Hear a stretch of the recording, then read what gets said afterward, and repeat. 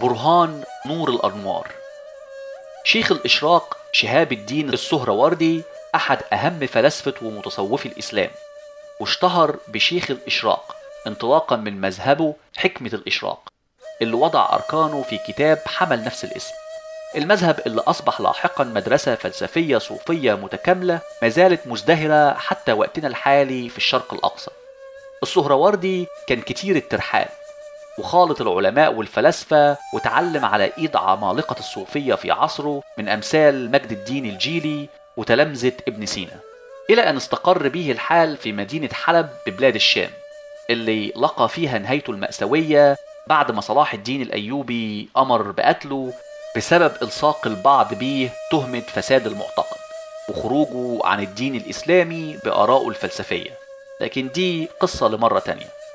السهروردي مؤسس الفكر الفلسفي الإشراقي اللي بيدعو للوصول للمعرفة عن طريق الذوق والكشف الروحاني، بخلاف توجه الفلسفة العام اللي بيدعو للوصول للحقيقة عن طريق التقصي والتحليل البرهاني.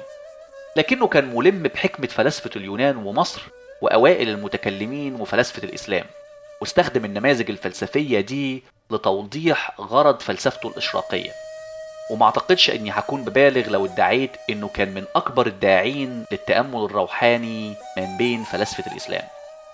السهروردي استخدم مفهوم الاشراق بشكل اوسع من مجرد الذوق والكشف، وذهب الى ان الله نور الانوار، ومن نوره خرجت انوار اخرى هي عماد العالمين المادي والروحي.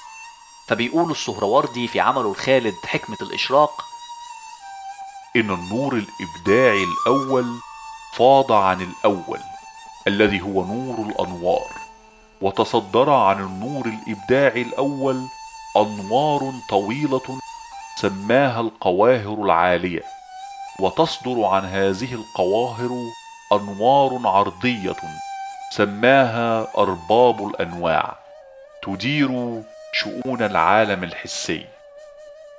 في حكمته السهروردي ابتدع عالم وسيط بين العالمين العقلي عالم الإلهيات نور الأنوار والعالم المادي، وأطلق عليه عالم البرزخ. للأسف العصر اللي نشأ فيه السهروردي القرن السادس الهجري أو الثالث عشر الميلادي عصر صراعات سياسية ومذهبية حادة، وحلقة من سلسلة صراعات بدأت في القرنين الرابع والخامس الهجري. مذهبيا حلبة الصراع ما زالت دايرة بين أتباع المذهب الأشعري وأتباع المذاهب التأويلية والباطنية من أمثال المعتزلة والفلاسفة، أو الصراع بين النقل والعقل زي ما أحيانا بيطلق عليه في المرحلة الحساسة دي في التاريخ الإسلامي. ومن الناحية السياسية العالم الإسلامي كان موزع ما بين الخلافة العباسية السنية والخلافة الفاطمية الشيعية.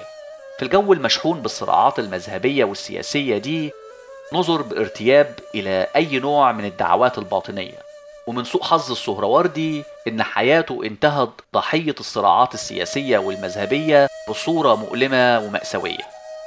على أي حال السهروردي قدم برهان نور الأنوار كحجة وجودية منطقية على وجود الله، كان متأثر فيها جدا ببرهان الصديقين اللي قدمه ابن سينا.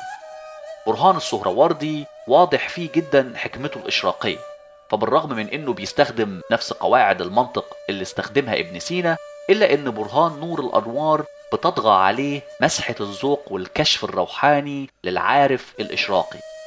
السهروردي بيقول في حكمة الاشراق: لا يوجد شيء يقتضي عدم ذاته ولا وجودها، وإلا لكان غير موجود بالأصل، وإن نور الأنوار موجود وحداني الذات، لا يوجد شرط في تقرر ذاته ووجودها، وإن كل ما عاداه تابع له، وحيث أنه لا شرط ولا ضد فهو إذن غير مبطل ذاته، وعليه فإن وجوده سرمدي دائم، وإنه قيوم بالذات. السهروردي بيجادل إن سلسلة العلل اللي بتسبب كل الموجودات نور الأنوار الله وحده فقط هو مصدرها، هو المستقل وجميع الكائنات الأخرى تابعة. والنور بالنسبة للسهروردي مش مجرد دفق من الطاقة بتتنقل من جسم منير في جميع الجهات، القدرة على جعل الأشياء الأخرى ظاهرة، فكل شيء في حضرة النور يصبح ظاهر، لكن لا شيء ينتقل من النور إلى الشيء المنار. الشعاع إذن هو العرض أو الأثر المنير بالشيء المنار. السهروردي استخدم قواعد عامة بنى بيها ميتافيزياء برهان نور الأنوار، أهمها قاعدة إمكان الأشرف، اللي ببساطة معناها إنه لا يمكن أن يوجد شيء بدون علة أشرف وجودا منه. والقاعدة الثانية هي استحالة التسلسل أو التراجع التسلسلي اللامتناهي من العلل المتزامنة، فلا بد من وجود نهاية للسلسلة عند سبب أول ضروري أبدي دائم الوجود، واجب بذاته بدون علة، بسيط من جميع الجهات، قدراته لا متناهية ولا حد له بالقوة. واجب الوجود عند ابن سينا، نور الأنوار عند السهروردي، الله في الأديان التوحيدية. على أي حال، هنرجع نناقش فلسفة السهروردي الإشراقية بالتفصيل في حلقات سلسلة فلسفة التصوف.